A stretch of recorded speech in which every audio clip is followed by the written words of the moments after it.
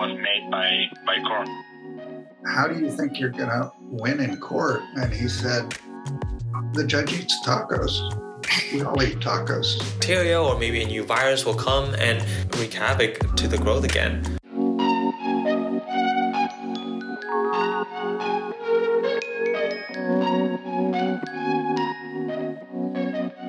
Getting somewhere else is an essential form of thinking. It changes the way we view the world and the way we view our own homes. That's why we're here. We're here to investigate the stories in our own backyards.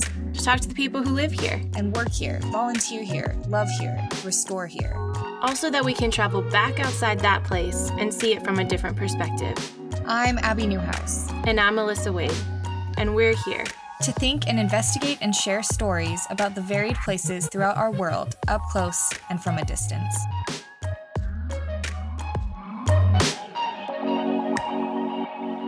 This episode, we'll see a restaurant that only serves native corn from Mexico and talk to scientists about genetically modified foods. We'll take a look at the impact of globalization on a citrus grove in Florida and ask ourselves the hard questions. Like if we really need so much orange juice. And what should a tortilla really taste like? Come along as we find out. Come along as we find out.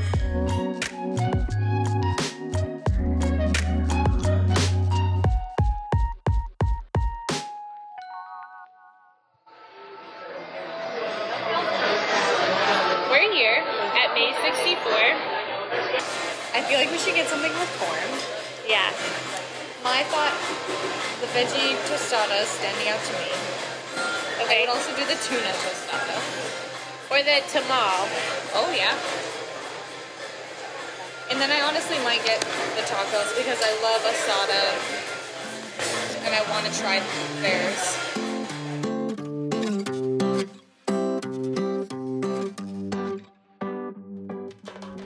We're here at a new fine dining restaurant near Logan Circle, dipping homemade corn chips into salsa.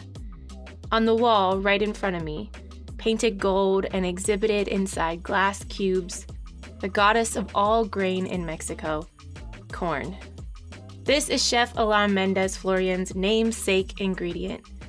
The 64 in the restaurant's title, alluding to the 64 heritage breeds of corn, or maize, in Mexico. You got a corn tamal? Oh, thank you. My pleasure. It's very good. It's beautiful. Yeah, actually, I know it's first time. I was going to say, did you try it before? No. It's amazing. It is. It is amazing. I hope you enjoy it, okay? Thank you so much.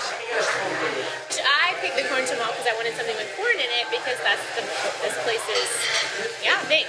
Maize 64. 64 varieties of corn. Every kind of corn in the world, from the kind with tiny purple kernels to those that grow larger and blue and red, and the more popular yellow and white, come from these grandfather breeds. But Chef Mendez Florian explains that in Mexico, corn is more than heritage, more than food. So corn is in our veins, you know? I think it's like one of the most important things that we have to care in Mexico. The chef speaks of the Popol Vuh, the sacred Mayan text, which describes how the gods formed the first humans from a dough made out of a good corn masa from yellow and white maize, after their attempts to use clay and wood had failed. The maize god was decapitated once harvesting began, and then reborn at the start of each new growing season. The god was not just associated with maize itself then, but also with the life cycle, the cycle of seasons, and the associated growth of crops. The women and men of corn saw as much as the gods, reads the Popol Vuh. Their glance ranged over the whole world.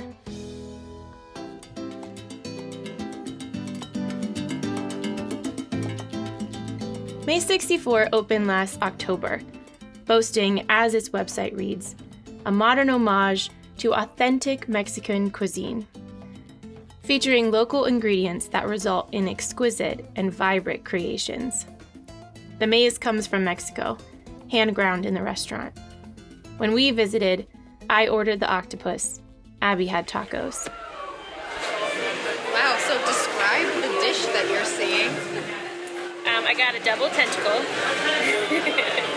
It definitely looks like Tacos? barbecue. Ooh, lovely. Those look Enjoy, yummy. ladies. Look at your little dollops. I know, I love that. Yeah, so I've got a double tentacle grilled octopus. Very charred, very like barbecued pineapple, and a green salsa, and some bok choy. I have carne asada tacos. It looks about what you'd expect, except the green sauce. Oh, thank you. Thank you so much. Except the green sauce is... So a waiter brought me a woven basket, and when I peeked inside, I found a linen towel. Embarrassingly, I was confused by it, not sure why I needed a towel for octopus eating, unless they had some clue of how messy of an eater I was. Until, of course, I opened the towel. Blue tortillas! How exciting! This is much better. This is much better than a test of a towel. Okay, so, rewind. Now, we have to play both. Surprise, surprise, a little basket appears with a towel in it, and inside the towel, blue corn tortillas. So now Melissa can make her own little octopus taco. Yes, now I'm building a little taco. A Oaxaca native, Mendez Florian, comes from a heritage of Mexican restaurateurs and is well known for his restaurant, Pasillo de Humo, in Mexico City. At May 64, corn supports so many dishes, like the creamy steamed corn tamal with chunky charred tomatillo in a puddle of pecorino cheese sauce. Tortillas act as the base for artfully plated tacos or come on the side of stunning entrees, like my octopus. This new restaurant, chef says, was named for corn from Mexico so that people can learn the true flavor of maize. To do that, he must use heritage breeds. He must source directly from the farmers who still plant and harvest such varieties. He even works with the same farmers his parents worked with when they started a Mexican restaurant in Oaxaca when he was 2 years old. We bought corn from a small village in Oaxaca. The name is San Martín Tilcajete. And the variety we bought to them was bolita. So we normally use yellow. Most people in the world have never experienced the taste of the kind of tortillas Mendez Florian makes using heirloom corn. That's because of the rise of masaca, a mass-produced instant corn flour commonly sold worldwide, including in Mexico. Furthermore, commercial corn production in the U.S. is based mainly on the hybridization of two American land races, the Southern Dents and the Northern Flints. Those are the names of the corn. And over 90% of that corn is from genetically modified seed, not of the heritage variety. Mexicans eat a lot of corn, so much that they import some of this corn from America and elsewhere, as well as use the cheaper masaca to make some of their dishes. The use of GMO corn maybe will make it cheaper and easy to access for a lot of people. But cheaper, yes, but not as natural, not safe. The chef says we have to find the right ways to give the farmers the best conditions to plant, so to have better production and maintain their native varieties. The solution is not GMOs, in his view. It is the corn that is their heritage, their culture, their way of life. And we have to take care of it. Do you want to talk about corn? Yeah. This restaurant nods to this idea of authenticity through the heritage of corn in Mexico. But at the same time, there have been mandates put in place for the Mexican government trying to disallow GMO corn from America and from other industries throughout the world coming into Mexico because GMO corn can disrupt that heritage corn that grows in Mexico. Instead of 64 varieties, they would be down to 1.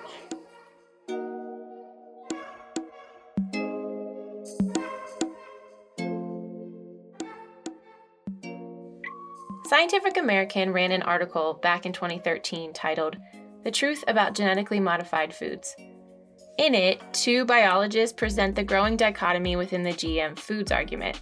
The plant molecular biologist Robert Goldberg whines about the bogus fears over the health risks of bioengineered foods, while cellular biologist David Williams calls the push for GM foods naive. When you edit a genome, that genome responds, he says. and mutations, those that scientists are not planning for, might not be witnessed until generations later. Those unplanned mutations could lead to toxic food products slipping by the FDA and into the mouths of consumers. Williams explains that he is within the minority among biologists in calling out concerns over GM crops. The field of plant molecular biology gets a lot of funding from companies that sell GM seeds. Such companies want pioneers, not whistleblowers. Let's think about the two sides of the argument again. This time manned by Timothy A. Wise and Bill Nye, the science guy. But I actually went to high school with Bill Nye. We were friends in high school. What a connection. I know. And I've written him about this. I even said, we should stage a debate because he loves to do these big debates and he hasn't won. Bill Nye used to be against GM foods. Here he is in a 2005 episode of Eye of Nye. You're saying, look, we've been genetically modifying crops for years, and we're fine. What's the worst that can happen? All right, try this. Let's say we genetically modify this corn so that when insects eat it, they die. Okay, then the wind blows some of the pollen from that corn over here into these weeds. Well, they're really wildflowers, and they're butterflies that rely on these flowers, and they eat some of that pollen, and all the butterflies die. Okay, so there's a whole summer without very many butterflies. Now, these are the rare butterflies that fly at night. So the bats that would normally feed on those butterflies can't get enough to eat for a whole summer. So they don't have nearly as much success at making bat babies. So that next summer, there aren't nearly as many bats around to eat the mosquitoes. Now, these are the mosquitoes that carry a deadly disease. And they feed on your blood. And they give you that disease, and then we all die. See, that would be bad. Now, I admit I made this up, but are scenarios like this possible? Or is this just alarmist hype? Now, we've been farming for 15,000 years, carefully breeding species at the pace of the seasons.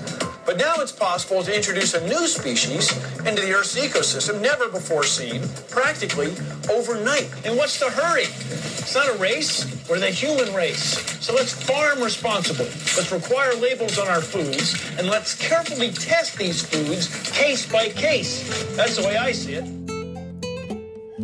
In his book Undeniable in 2014, Nye included a whole chapter sharing his concerns about GMOs. A year after its publication, he flipped his stance. I went to Monsanto, Nye said, and I spent a lot of time with the scientists there, and I have revised my outlook. And I'm very excited about telling the world. When you're in love, you want to tell the world.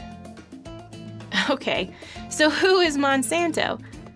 Let's take a quick sidebar to establish a major player in this story. The Monsanto Company was an American agrochemical and agricultural biotechnology corporation, founded in 1901. It has since been bought by Bayer and is often referred to as Monsanto-Bayer. The company Monsanto has a bit of a monstrous product history. They produced Agent Orange, the herbicide the U.S. military used to clear leaves and vegetation for military operations, mainly during the Vietnam War. The Vietnamese citizens and veterans who were exposed to Agent Orange have suffered from various cancers, as well as birth defects in their offspring born after exposure. In a response to a class action lawsuit filed against them and 6 other chemical companies, the defendants denied that the herbicide was linked with the health issues of the veterans, but then settled the lawsuit before jury selection, paying out $180 million in 1984, 45% of which was ordered to be paid by Monsanto. In 2004, a former Monsanto spokesperson denied their connection again, saying, "We are sympathetic with people who believe they have been injured and understand their concern to find the cause. But reliable scientific evidence indicates that Agent Orange is not the cause of serious long-term health effects." 2 years later, Monsanto paid part of a $62 billion settlement to victims of Agent Orange in Korea. In 2012, another $93 million due to cleanup efforts and resulting illnesses in West Virginia, where Agent Orange was manufactured. But it's not just Agent Orange. Monsanto produced another widely used herbicide, One spray of Roundup Max Control 365 kills to the root and keeps weeds away for up to 12 months, because patios should be for cooking out and kicking back. Draw the line with Roundup, trusted for over 40 years. When the German chemical and pharmaceutical company Bayer bought Monsanto in 2018 for $63 billion, they also set aside about $10 billion to settle an estimated 95,000 claims that glyphosate, the active ingredient in the weed killer Roundup, caused their cancer. The deal is one of the largest settlements ever in U.S. civil litigation. Want to hear Bayer's chief executive officer's public statement on the health risks of Roundup? Warning, it's going to sound like I'm repeating myself. As a science-based company committed to improving people's health, we have great sympathy for anyone who suffers from disease, and we understand their search for answers. At the same time, the extensive body of science indicates that Roundup does not cause cancer, and therefore is not responsible for the illnesses alleged in this litigation.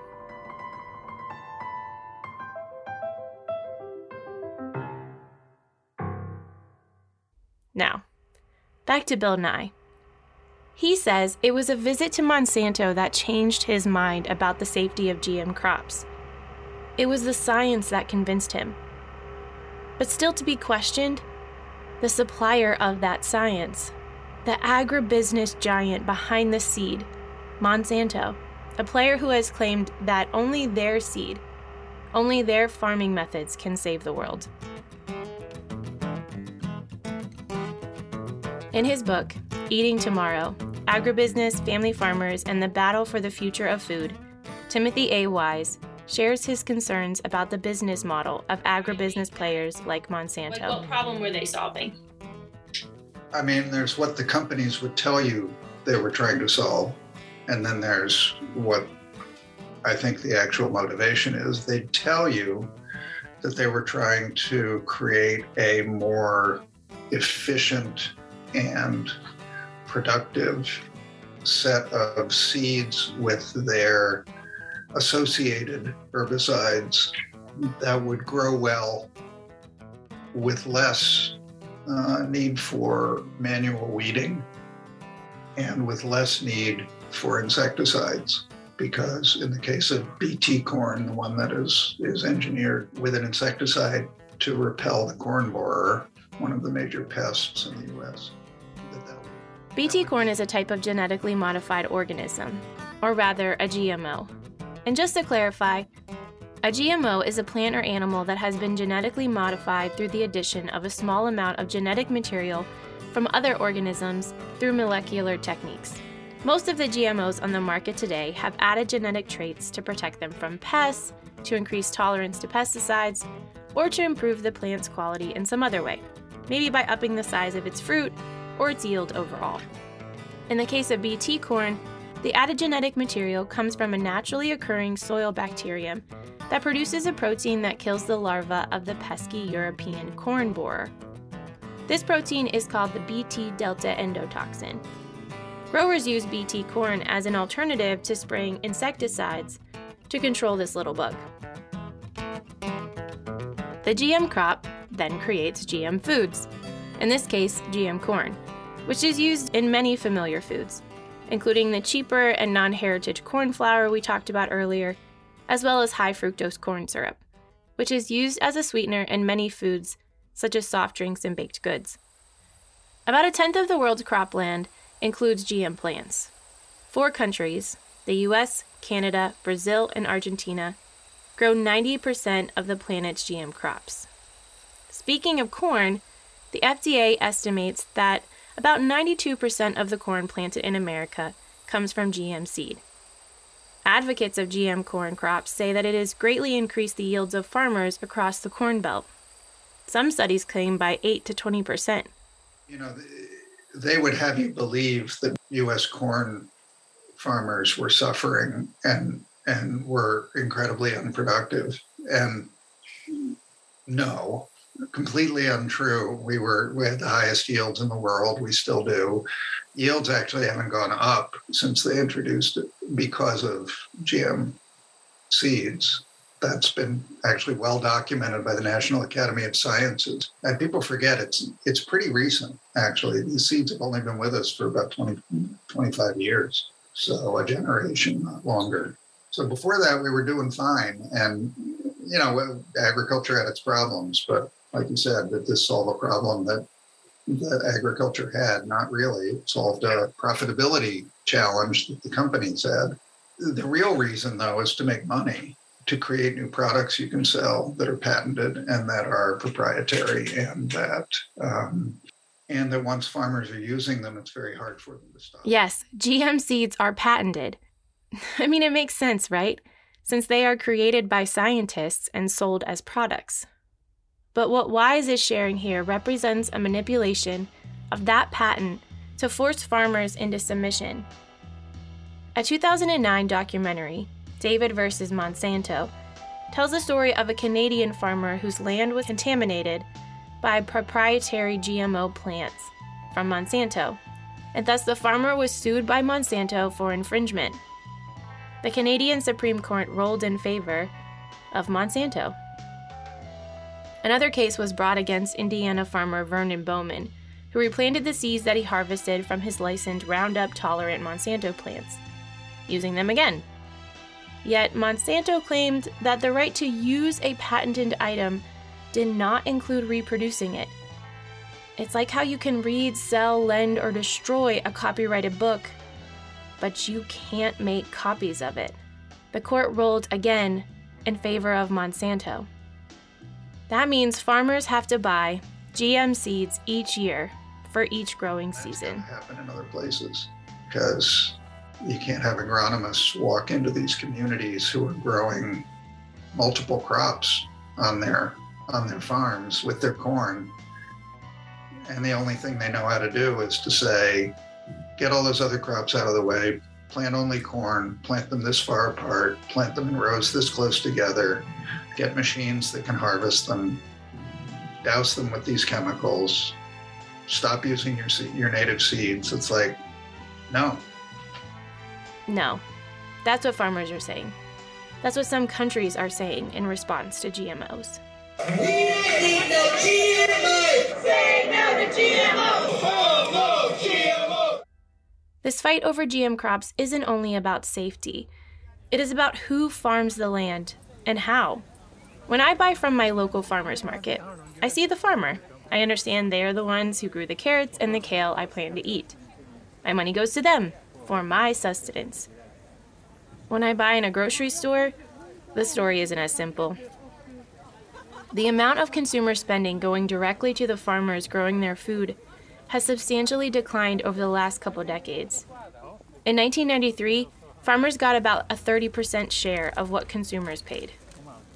Wise reports that by 2016, that dropped to about 15%, with most of the proceeds from food production going to retailers like Walmart, food processors like Archer Daniels Midland, meat companies like Tyson, grain traders like Cargill, and seed companies like Monsanto. This is the big machine of agribusiness, pushing their wheels forward, fueled by their claims that they are the only ones capable of feeding the growing global population. That is the powerful myth of scarcity. Wise refers to Francis Moore Lepay, American researcher and author of the book Diet for a Small Planet, who estimates that our current production is capable of feeding 10 billion. That the small farmers can do it. They can feed the hungry. Since industrialized GM corn of America, it's used to feed pigs, chickens, and cars with corn-based ethanol. Even the UN Food and Agriculture Organization calls for a return to small-scale producers, especially in developing countries. Rather than simply more production, the UN proposes we consider what would be better production and better food systems for the people and for our environment.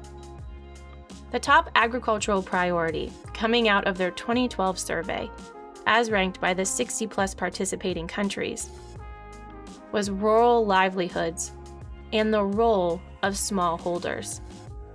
The concerns over the control of big agribusiness, and specifically by Monsanto, have fueled protests against GM foods in Mexico over the last 2 decades. Wise witnessed this fight firsthand. And here was this fight, very active fight, that I walked into just as the request for a lawsuit to stop, an injunction to stop the planting of GM corn had just won its injunction.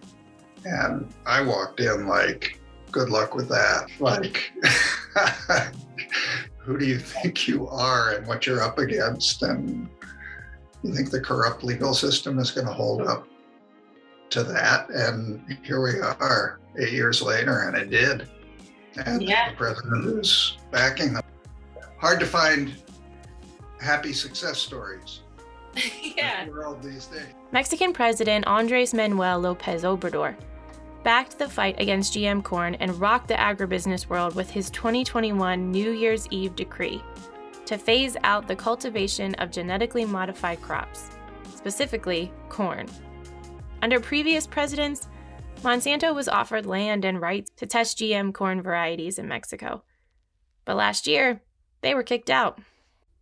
A lot of credit goes to the legal fight that began in 2013 when a group called Demanda Colectiva en Defensa del Maíz Nativo, or the Collective Lawsuit in Defense of Native Corn, petitioned the Mexican government to stop the cultivation of GM corn. A little spunky law firm that had taken up the fight, I called them David LLC, because they were like, how exactly do you think you're going to beat these guys in court? And actually the lawyer, one of my favorite quotes from that chapter is, I really did say to him, they have, you're talking about all the biggest seed companies in the world, backed by the Mexican government at the time, before the government changed hands. How do you think you're going to win in court? And he said, the judge eats tacos. We all eat tacos. It's like, he knows corn's different. Like, wow, okay. It was interesting. They had a choice to make about what they were going to argue in asking for the injunction. And it was whether they were going to ask for an injunction on the basis of human health risks or on the basis of environmental risks. And they chose environmental risks. And that turned out to be a very smart choice, because it's undeniable that GM corn, the pollen blows and it contaminates native varieties of corn. It's undeniable that the native varieties of corn are endemic to Mexico and are a national and international resource that should be protected, and that it's essential to and central to Mexican cuisine and culture. Very smart choice on their part. It put them in a very good position to win in court and to win that injunction, as it turned out. That injunction had held up to, I think it must have been 100 legal challenges. And so all that legal power of the companies, including when they were backed by the government, even that wasn't enough. I mean, it turned out the Mexican Constitution was up to the task, and they had judges who were willing to respect the Constitution and its recognition of the human right of Mexicans, their constitutional right to a clean environment. And they extended that the understanding of the definition of that. The farmers, consumers, and environmental groups that make up the collective argued that genetically modified corn causes cross-pollination and endangers native corn varieties, which is a staple of the Mexican culture, cuisine, and environment. And they were granted a precautionary injunction in 2013 on all further GM corn planting permits, citing the risk of imminent harm to the environment. Likewise explained, maize pollen carries on the wind, even as far as half a mile. So if a portion of land is granted to a big seed company to be planted with genetically modified seed, that crop's pollen could then spread to neighboring farms. 90% of Mexico's cropland is planted with native maize, making 90% of its land worthy of protection from cross-pollination with GM seed. The big chemical and seed companies who sought to overturn the injunction, including Bayer Monsanto, Syngenta, and Corteva criticized the ban, saying that GMOs have not produced a single case of threat or risk to the environment. But this fight in Mexico is a fight to maintain a safe environment for its precious 64 native varieties of maize that have been cultivated on Mexican soil for centuries. It is a fight to maintain the heritage of corn in Mexico. It is a fight to maintain the milpa, the small field crop rotation of the three sister crops, beans, squash, corn, that sustain the health of the land.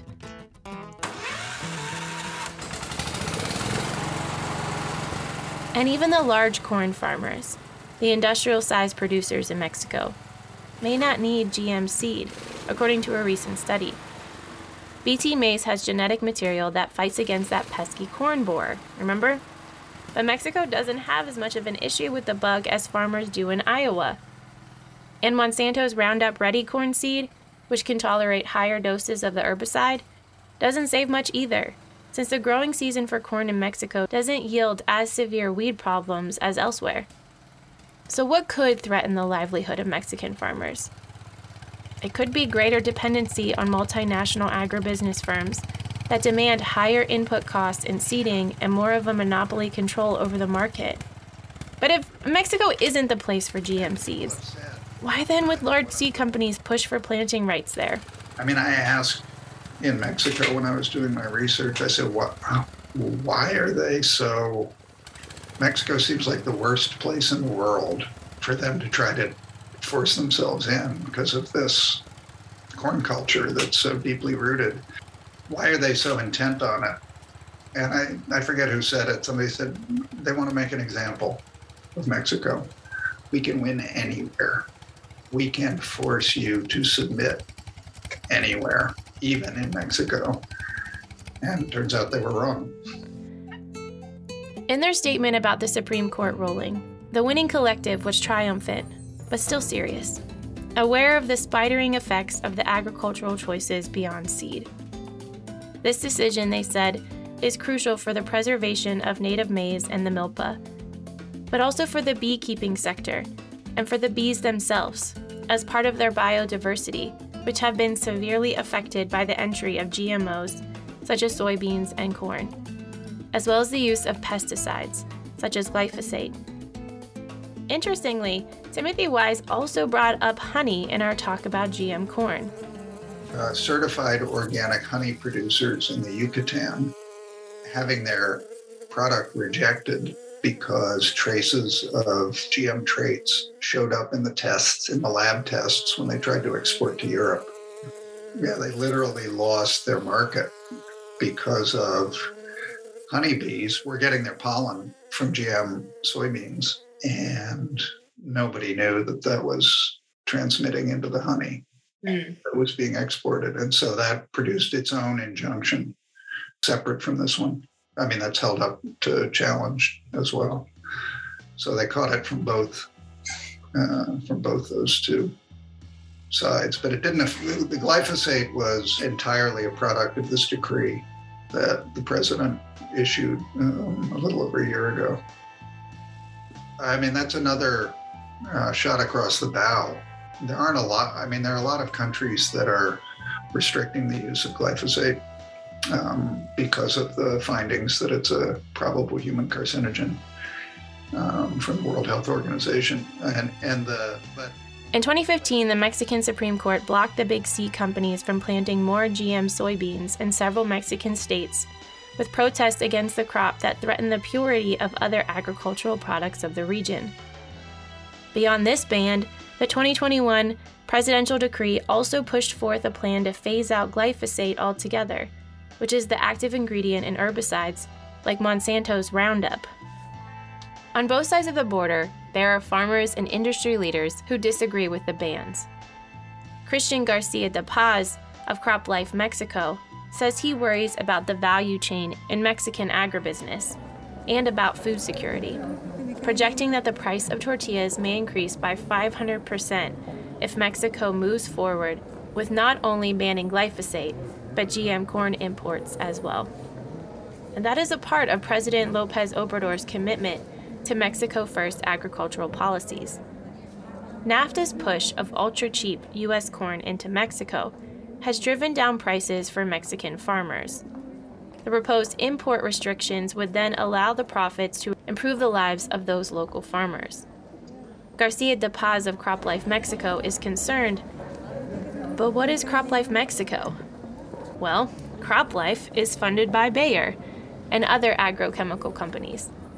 The Guardian ran a story about a year ago about how CropLife America, as an agricultural industry lobbyist, worked closely with Monsanto, Bayer, and U.S. officials to pressure Mexico into dropping the ban. The same time Monsanto was paying out $10 billion in settlements over glyphosate's claimed carcinogen properties, it was emailing U.S. government officials for aid in protecting their right to export the herbicide to Mexico, whom they claimed had no scientific evidence that the product causes environmental or human harm. Mexico claimed they did have scientific evidence and planned to run further studies. In fact, there are fears among America's herbicide exporters that Mexico would extend their use of the precautionary principle to pesticide residue levels in food. I mean, it's astonishing that Mexico, being the home of the Green Revolution, so Mexico is where Norman Borlaug, the U.S. crop breeder, went to develop the wheat varieties that became the heart of India's Green Revolution. So Mexico has a very large industrialized agriculture sector, but even with that, it's astonishing that 70% of the farmers who grow corn in Mexico still use native seeds. Norman Borlaug was a pioneer of breeding plants for better seed, working to induce mutations in plants that benefited impoverished farmers who struggled with diseased and low-producing crops. Wheat production in Mexico multiplied threefold, owing to his new variety of dwarf wheat that could withstand large budding heads. His work in India and Pakistan aided both countries in becoming agriculturally self-sufficient, saving as many as 1 billion people from starvation and death. Still, the increase in agricultural means meant an increase in the use of herbicides and pesticides within these environments, something Borlaug deemed necessary to farm in a way needed in response to uncontrolled population growth. Yet still, there are states in India pushing to do without, to go completely green and organic, without the use of chemical aids. Is all natural possible? Wise told me a story of a winner of the World Food Prize, which interestingly was created by Norman Borlaug in 1986, to honor individuals who have contributed to improving the availability and quality of food worldwide. So, I mean, I think I tell a story in the book about Hans Herren, who's an entomologist who won the World Food Prize for identifying the source of a mealybug infestation of the cassava crop that was spreading across big parts of Africa, where cassava, we know as yucca, is a staple crop for a lot of those folks. It's a great story. It's this huge detective story. He's traveling all over Africa and Latin America trying to find where this mealybug originated and how it could have gotten to Africa. And then he also discovers that it's controlled in its place of origin in Paraguay by a wasp. After testing, decide that introducing that wasp into Africa would not produce deleterious effects, and they control the spread. They basically eradicate the mealybug from being such a destructive pest with aerial spraying of wasps over large tracts of African forests and fields. And he gets the World Food Prize for the biological control of this pest infestation. But what is the biotech industry now shopping? It's a brown streak virus in the cassava that they have a genetically modified version that's going to save Africa. And I asked him, I said, is this any different? He goes, no, then nature is out of balance because of monocultures. And you've got to find a way to bring nature back into balance. And one gene and one genetic variety. Monoculture. It's why most Americans have only ever tasted one type of banana. I mean, have you ever wondered about that? You could probably name at least 10, 15 apple varieties, but yet you know only one banana, the Cavendish banana, which is the most popular variety in America because of the monoculture of banana production throughout the markets that ship bananas to the States. But there are other bananas. There are these ones called lady's finger bananas that are smaller and sweeter than the long, mild Cavendish. And blue Java bananas, they're nicknamed ice cream bananas for their unusual blue color and vanilla-like flavor. But I digress. What I am saying here is that if you look past the loss of money to Bayer Monsanto and other agribusiness players in the GM corn and herbicide game, you can see possibilities. The possibility to try 64 different varieties of corn. The possibilities to invest in small-scale farmers, to return to a more natural, self-sufficient system. I'm thinking again of that tamal from Maize 64, wondering if I could find the maize necessary to make something like it. Thinking about the possibility of native corn varieties from Mexico coming into our world, rather than the U.S. pushing GM corn on Mexico. Wondering about my place in all of this. I think can be really valuable is to make that demand on the Biden administration that they respect Mexico. And one of the false arguments that the companies are making is Mexico won't be able to feed itself if it doesn't get our GM corn, because we provide a third of their corn. And what farmers in the US have said is, we can grow non-GM corn. If they still need to buy corn from us, we are not closing off our markets. We need to give customers what they want. Isn't that what we always say we're about?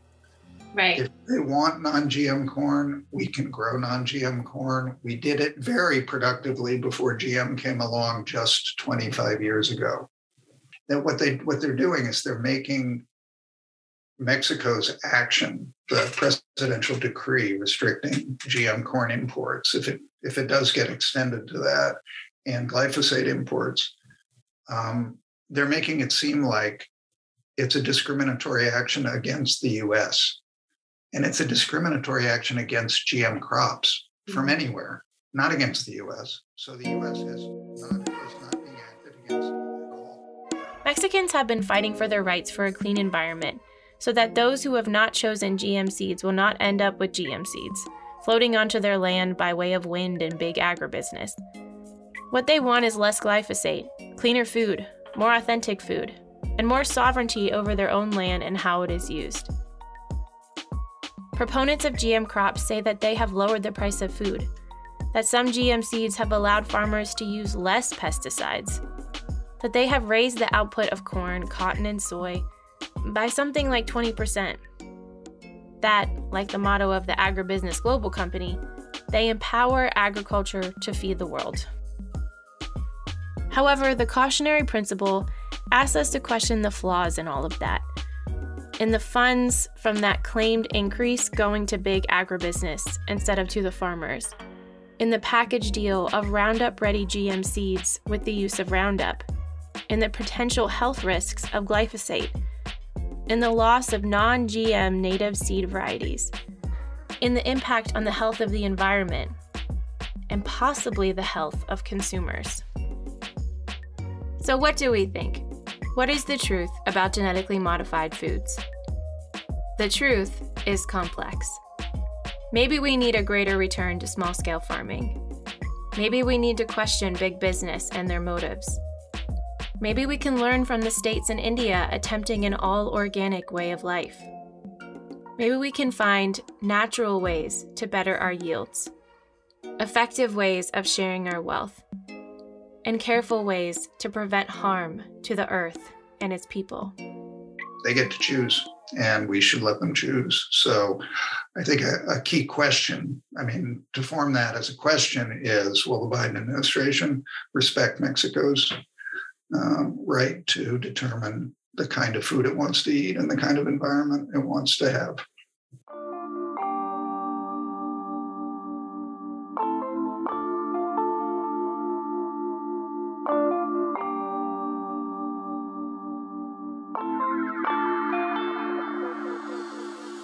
Up next, Abby takes us to the citrus farms in Florida to find out more about what's plaguing our oranges there.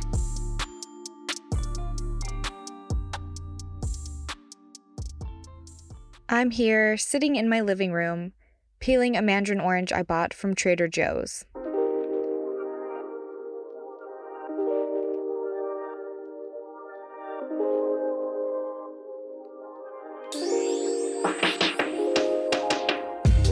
According to the packaging, the oranges are from Monrovia, California. Downtown LA, expect a high of 65, and the valleys will reach 69 in some areas. Though I read online that all mandarin oranges are originally from China and India. I'm picturing the ancestry of this small, loose-skinned, sweet fruit as I remove the peel. The United States received mandarin orange seeds from China sometime between 1840 and 1850. And over the years, the plants were spread from New Orleans to California and Florida. My oranges farm must have either grafted this new mandarin orange branch onto a different citrus tree, or they planted these new, unfamiliar seeds that would eventually grow and produce this new type of citrus. And now, a century or so later, the little oranges are picked and cleaned, taken to a factory that covers them in a, and I quote, food-grade vegetable and or shellac-based wax or resin to maintain freshness, and then stuffed into a refrigerated shipping container, where they're eventually delivered to the Trader Joe's on 14th Street in Washington, D.C. This process is how a lot of our food is produced and sent around the globe in an import and export arrangement, one piece of what we know as globalization. It's so normal to pick up a bag of oranges in a place that wouldn't otherwise naturally grow oranges. We barely even consider how crazy it is that in places like DC, holding an orange in our hand is actually so unnatural. I wanted to know more about humans' influence on citrus, and so I asked a friend who used to work at a citrus farm in Florida to tell me about his experience. Yeah. Because I can go on a tangent, and I just don't want to go on a tangent. Like, I want to be concise with the information. That's very sweet of you. This is Tung Kim. In his last semester at Florida International University, he took a job at Southwest Florida Research and Education Center. Heretofore called the Center because, what a name. The center has research programs in a few different things, all focused around agriculture, agricultural engineering, and agricultural economics. Tung worked with the citrus. I worked in the physiology lab, so it was mainly about the physical, part of the citrus. We did do. He had a background in research, but not in citrus specifically. So he got a crash course in all things citrus, and he learned that citrus was a lot bigger and way more complicated than he expected.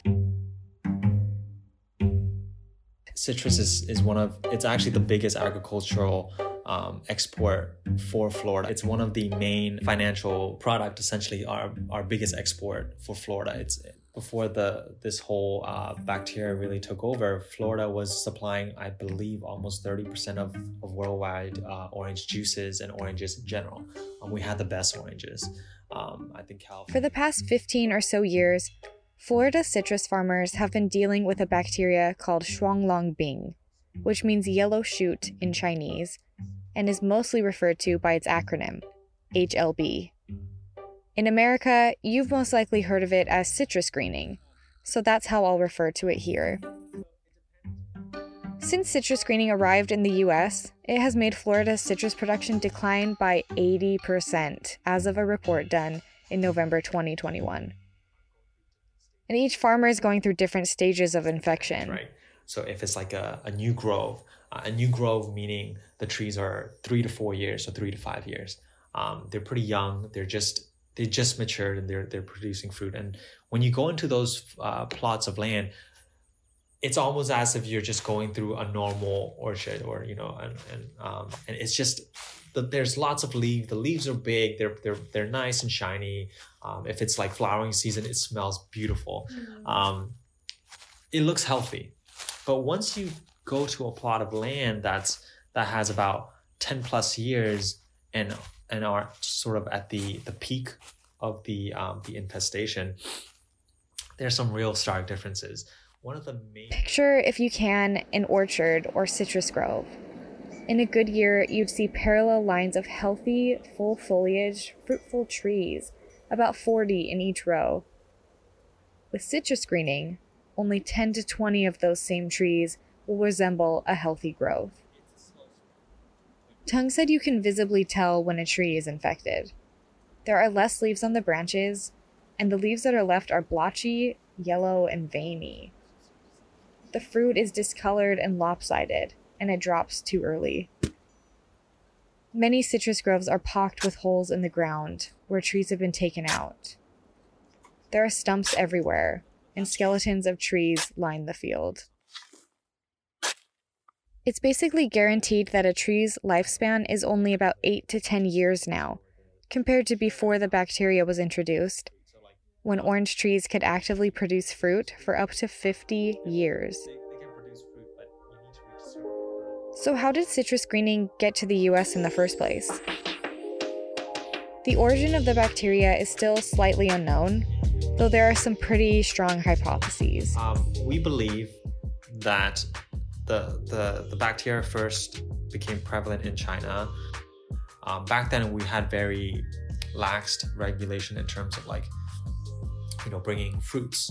If you've been in any type of farm from a different country coming into the States nowadays, you have to make sure that you tell them that you've been at a farm. They'll ask you actually on a form saying, have you been in an agricultural farm in a different country? And if so, you have to specify that, you have to clean your shoes, etc. Back then, we didn't have those laws. So we believe that someone who's been to a farm in a citrus grove that has been heavily infected either brought back some form of fruits, flies from the fruits, or something on their shoes back to the States, back to Florida, and we believe that's how they spread. Someone brought the bacteria from China, likely through a small bug known as a psyllid. The psyllids were most likely either hanging out on the oranges in the shipping crates or on the humans themselves.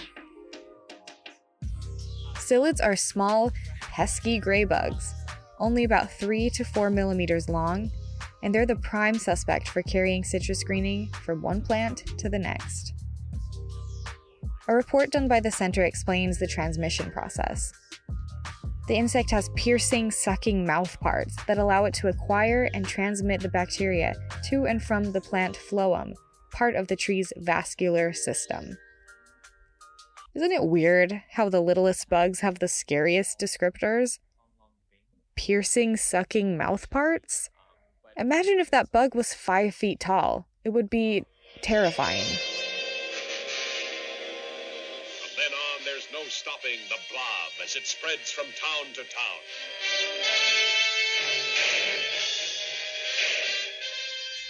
No thank you.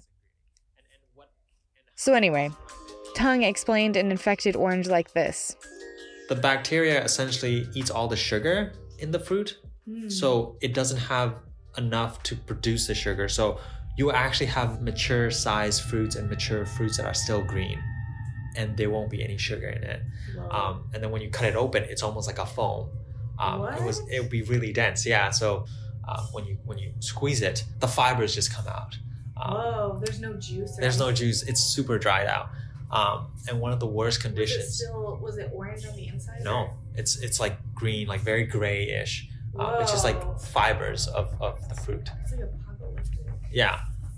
One of the worst indicator is when the fruit would literally rot on the branch, and you would just have this like black orange because it was just starting to decay, and the plant essentially can't like release the fruit on its own. I'll note here that the bacteria does not affect humans, so no worries there.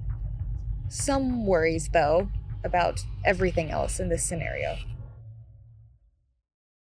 But this specific type of psyllid, the Asian citrus psyllid, is not native to the United States. Without humans transferring it from one country to the next, we wouldn't have this problem. As we've all been forced to learn in the past couple of years, the world is so interconnected, for good and for bad. It's way too easy for humans to bring disease, bugs, bacteria, and other visible and invisible pests with them as they travel. Even easier for the disease, bugs, and bacteria to spread when put in an environment that allows for easy contact. We've seen this phenomenon over and over, affecting both humans and animals. Take COVID-19, for instance, a disease that without globalization would have been limited to one small part of the globe, instead of the entire world. As for the effect humans have over animals, we should note here that humans are the cause of the mass extinction of many different species. Take, for instance, the BD fungus used in human-led experiments on toads, and then eventually spread around the world by those same toads that ended up wiping out many species of frogs. This is all explored in Elizabeth Kolbert's book, The Sixth Extinction. And these are only a few moments of many where our footprint has caused disaster in the world around us. So, a lot of Tung's research revolved around citrus greening. A typical day for Tung might have involved a lot of lab work, physically grinding leaf and root samples for PCR tests to understand just how many citrus trees were infected. He came to the center in the thick of the disease, so what he experienced seemed normal. It's all he knew. But other, more experienced farmers would have had to learn some new protocols. At the center, the employees rotate which days they work in citrus and which days they work in the greenhouses, dubbed clean houses, to make sure they're not accidentally bringing any bacteria-carrying psyllids from one side to the other. Even if they haven't been in the citrus grove, they still have to undergo a cleaning process to enter the greenhouses. And there, what we did was we put a sprayer for your shoes. We also had a couple brushes and hand sanitizer. Now, you couldn't go in there if you've been out in the field. Okay, that was the rule, because maybe an aphids could be on your shirt, on your hair, something, right? And when Tung says aphid, he means psyllid. The bugs are related, but not the same. And if you've been out in the field, you're not allowed to go in, so someone else has to go in. And usually we go into these clean houses early in the morning. So when I come into work at 8 a.m., the first thing we'll do is we'll go in there, check out the plants, how they're doing, if there's any measurement, anything we need to do, watering, feeding, whatever, we do it like the first hour of the day. Come back into the office. If we need to go out in the field, we make sure we get all the things we need to do in the greenhouses first, and then we go out in the field. And if we need to do something else in the greenhouse after the field, we have to make sure that we get someone in a different lab who hasn't been out in the field to check out on our stuff. So we also made sure all the team are split in a way where if there's an emergency, there's always a clean group of people that can go into the greenhouses. So we scheduled a lot of... Finding a way to eradicate citrus greening is difficult. Even though farmers cut down the infected trees, they only own so much land, so they replant next to the leftover stumps. And often the bacterium is still living in the roots of those leftover stumps. But really it comes down to the psyllids. The center tested different pesticides, but psyllids are small and resilient. Each generation of psyllids would evolve to live despite the pesticides. Scientists worked instead to find some sort of chemical or nutrient to put in the citrus trees to make them the resilient ones. And that seemed to work for a while. But ultimately, it was only a band-aid on a gunshot wound. Farmers can't really chop down all the trees and start again, either, because citrus trees don't start producing fruit for 3 to 5 years after they're initially planted. So, farmers are looking for other ways out. Tung said they're considering whole different crops, plums or peaches, for instance, since there isn't evidence that citrus greening would extend to these types of fruits. One natural solution the center considered briefly was simply diversifying their crops. But in an era of mass farming, this is proving to be more and more difficult. When the center is dedicated to citrus and vegetable crops, diversifying means hiring more people, investigating in different processes, and possibly dealing with new, devastating pests. In hindsight, it's obvious that acres and acres of oranges or corn or wheat would attract pests that eat that very thing. We're basically sending them an open invitation to a feast. Welcome to the neighborhood. But now everyday citizens rely on these huge single-crop farms to produce their groceries for the week. Changing everything up, as helpful as that might be in the long run, would disrupt a supply chain with which we're extremely comfortable. So right now, though your orange juice might be under the Florida's natural label, the oranges in that juice are probably from Brazil, where the trees are not infected by citrus greening at this point in time. Knock on wood. Even if there were some magical solution to eradicate the bacteria, that's not a promise that our citrus is safe forever. Yes, we can try to mitigate and let's say, and I don't think this problem is gonna go away anytime because of globalization, right? Maybe you know what, the new crop or whatever new thing that they grow will survive and thrive, but I think down the road something's gonna change, and a new bacteria or maybe a new virus will come and wreak havoc to the growth again. Humans continue to infect themselves, plants, and animals, sometimes without even knowing it. Our quest for ease and comfort propels us to buy orange juice even though we might live in Minnesota, thousands of miles from where an orange would naturally grow. But people lived in Minnesota for thousands of years without even knowing what an orange was before globalization. And I don't think it's ever gonna go away. I think there are a lot of benefits to it, right? By it, Tung is referring to globalization here. But just like how there are benefits to it, I think it would be important and it would be good for us to have a clear, thorough understanding, or at the very least, really think about, what the possibilities could be before we just jump into an action and start doing things, right? Obviously, with our ever-changing world, we don't have the luxury of time to be waiting and say, let's do some testing, let's do some of this before we make it into a big scale. Sometimes it just sort of happens. We can't really stop it. If it's not going to be us, it's going to be someone else, right? Us in the sense that Americans. It's not exactly helpful to say that globalization is only good or bad. The truth is, it's both.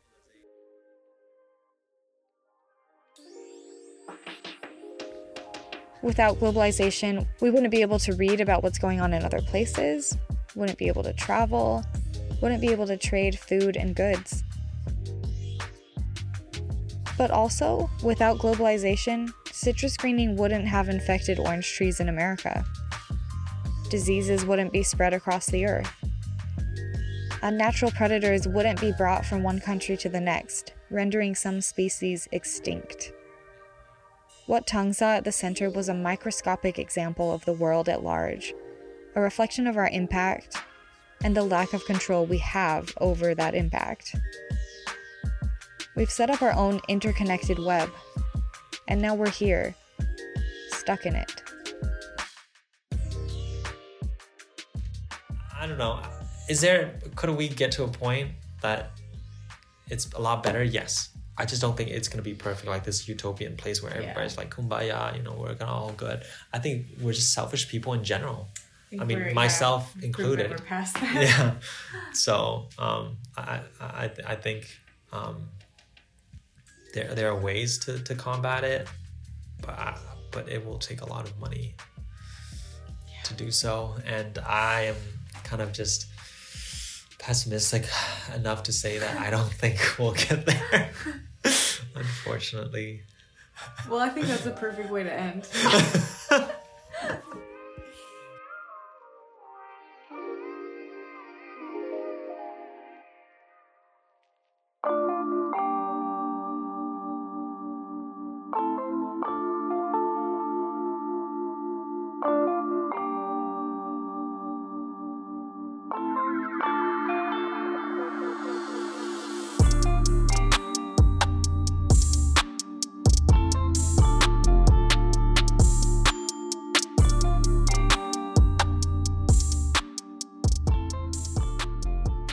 So, after researching corn and hearing about oranges and all of the background information on all of these things, how do you feel going to the grocery store and getting oranges or corn products for your meal plan?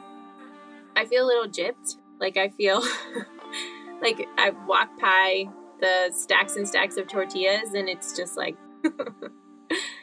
And then I also question all the other fruit. I think that oranges aren't an outlier. I don't think that corn is an outlier.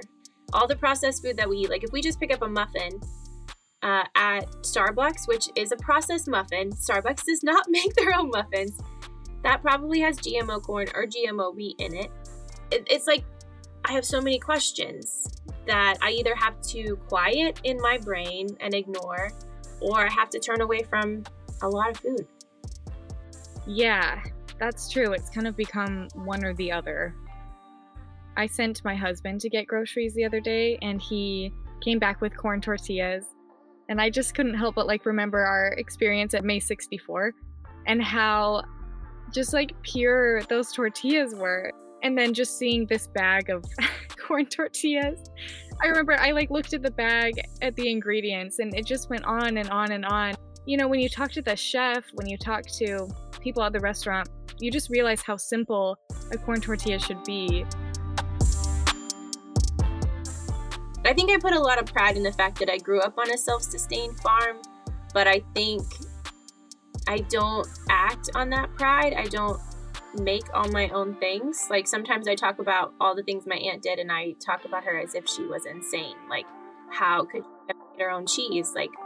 That took up her whole life. She made her own bread and her own cheese and her own spaghetti sauce, and yet I was like, wow, but they just come in containers at the supermarket. Why not just buy them? Was there a part of you when you left your aunt's and lived on your own?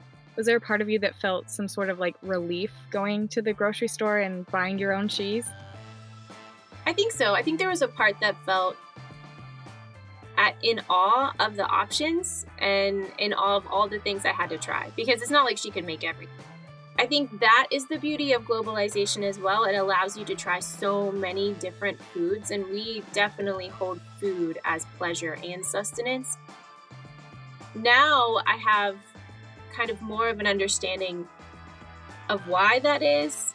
I've read all the books, and they still horrify me when I'm standing in the ketchup aisle and realize that, what the heck is in ketchup anyways? So, those questions.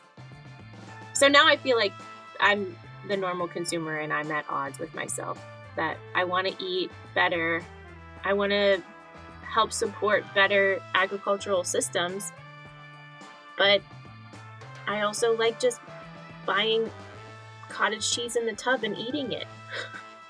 I think this just always goes back to the industry kind of being at fault. These people on top who don't really care about us and what we're consuming.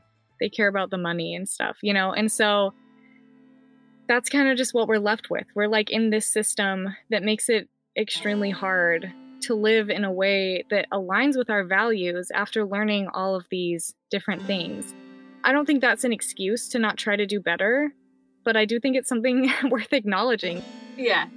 I think, okay, so I was watching that new, I don't even know if it's new, that Netflix series, Sweet Tooth, and I was sitting there thinking, why are we so obsessed with these dystopias?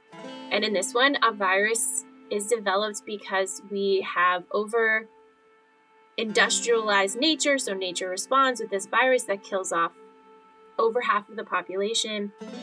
And it is beautiful, the scenery that they've done, the work that they've done to create these sets that are our normal industrialized worlds, but overtaken by nature. And I realized that's one of my favorite parts about dystopia, is getting that visual. I mean, I do like the idea of kind of seeing how people would survive, but I think people like the idea of one big thing taking away everything that they know is hurting the planet, but they can't seem to get rid of on their own. One big thing happens and the internet is gone, and cars are gone and all these terrible things are just gone. And then you have to survive on your own. But it's like, do we really want that to happen? Like, probably not. That's such a good point, right? Yeah, it's like we kind of dream about the day where things are just flatlined, right? Like you just have to like pick up and start over.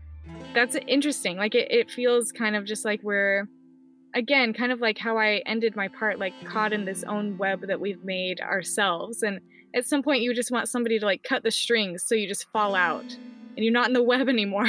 What does that life look like? Like, what can we create? It's like acknowledging your privilege. Like, you don't know what to do with it. You know you have it. And you have the privilege of going to the grocery store and having all of these options and being able to buy them. You might have the privilege of going to the farmer's market or to Whole Foods where there might be better options. But you don't know what to do with that privilege. Like, you don't know how to upend it so that everyone has that same privilege and that there aren't some who are suffering at the other end of the industrial model that brought you your orange. Yeah, exactly. We're just indicted. We're indicted. Now that you know things, you're indicted.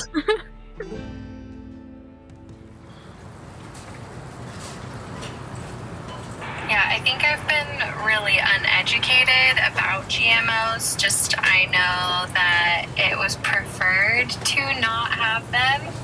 The GMO thing, I think I'll probably look for it now. I've never really, I don't know, I'm the worst. I've just never really thought to like be invested in that. I think for me, when it comes to choosing which foods to buy, it more comes down to what the actual ingredients are rather than if it's been bioengineered or not. So I think I'm just also not sure like what that means. Like, 'cause some things can be genetically modified and that doesn't mean like weird things were added or like, you know, it's just that they're trying to make it like a thicker fruit or like, you know, like have more flavor or something like that. So I am an uninformed consumer and probably would just buy things.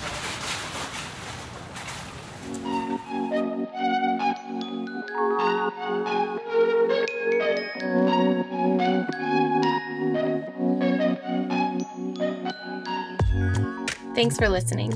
And we owe a huge thank you to all the people who let us interview them for this episode. Chef Alam Mendez Florian for being an awesome chef, making us some amazing food, and sharing his views on corn from Mexico. Thank you to all the cooks at May 64, and the bartenders for some interesting cocktails we didn't talk enough about. You all should really check it out, May 64, near Logan Circle in Washington, D.C. Thank you to Timothy A. Wise for his knowledge and expertise, and for talking to me about corn and Bill Nye and all things industrialized food. Wise's book, Eating Tomorrow, came out in 2019 and is available wherever you buy books.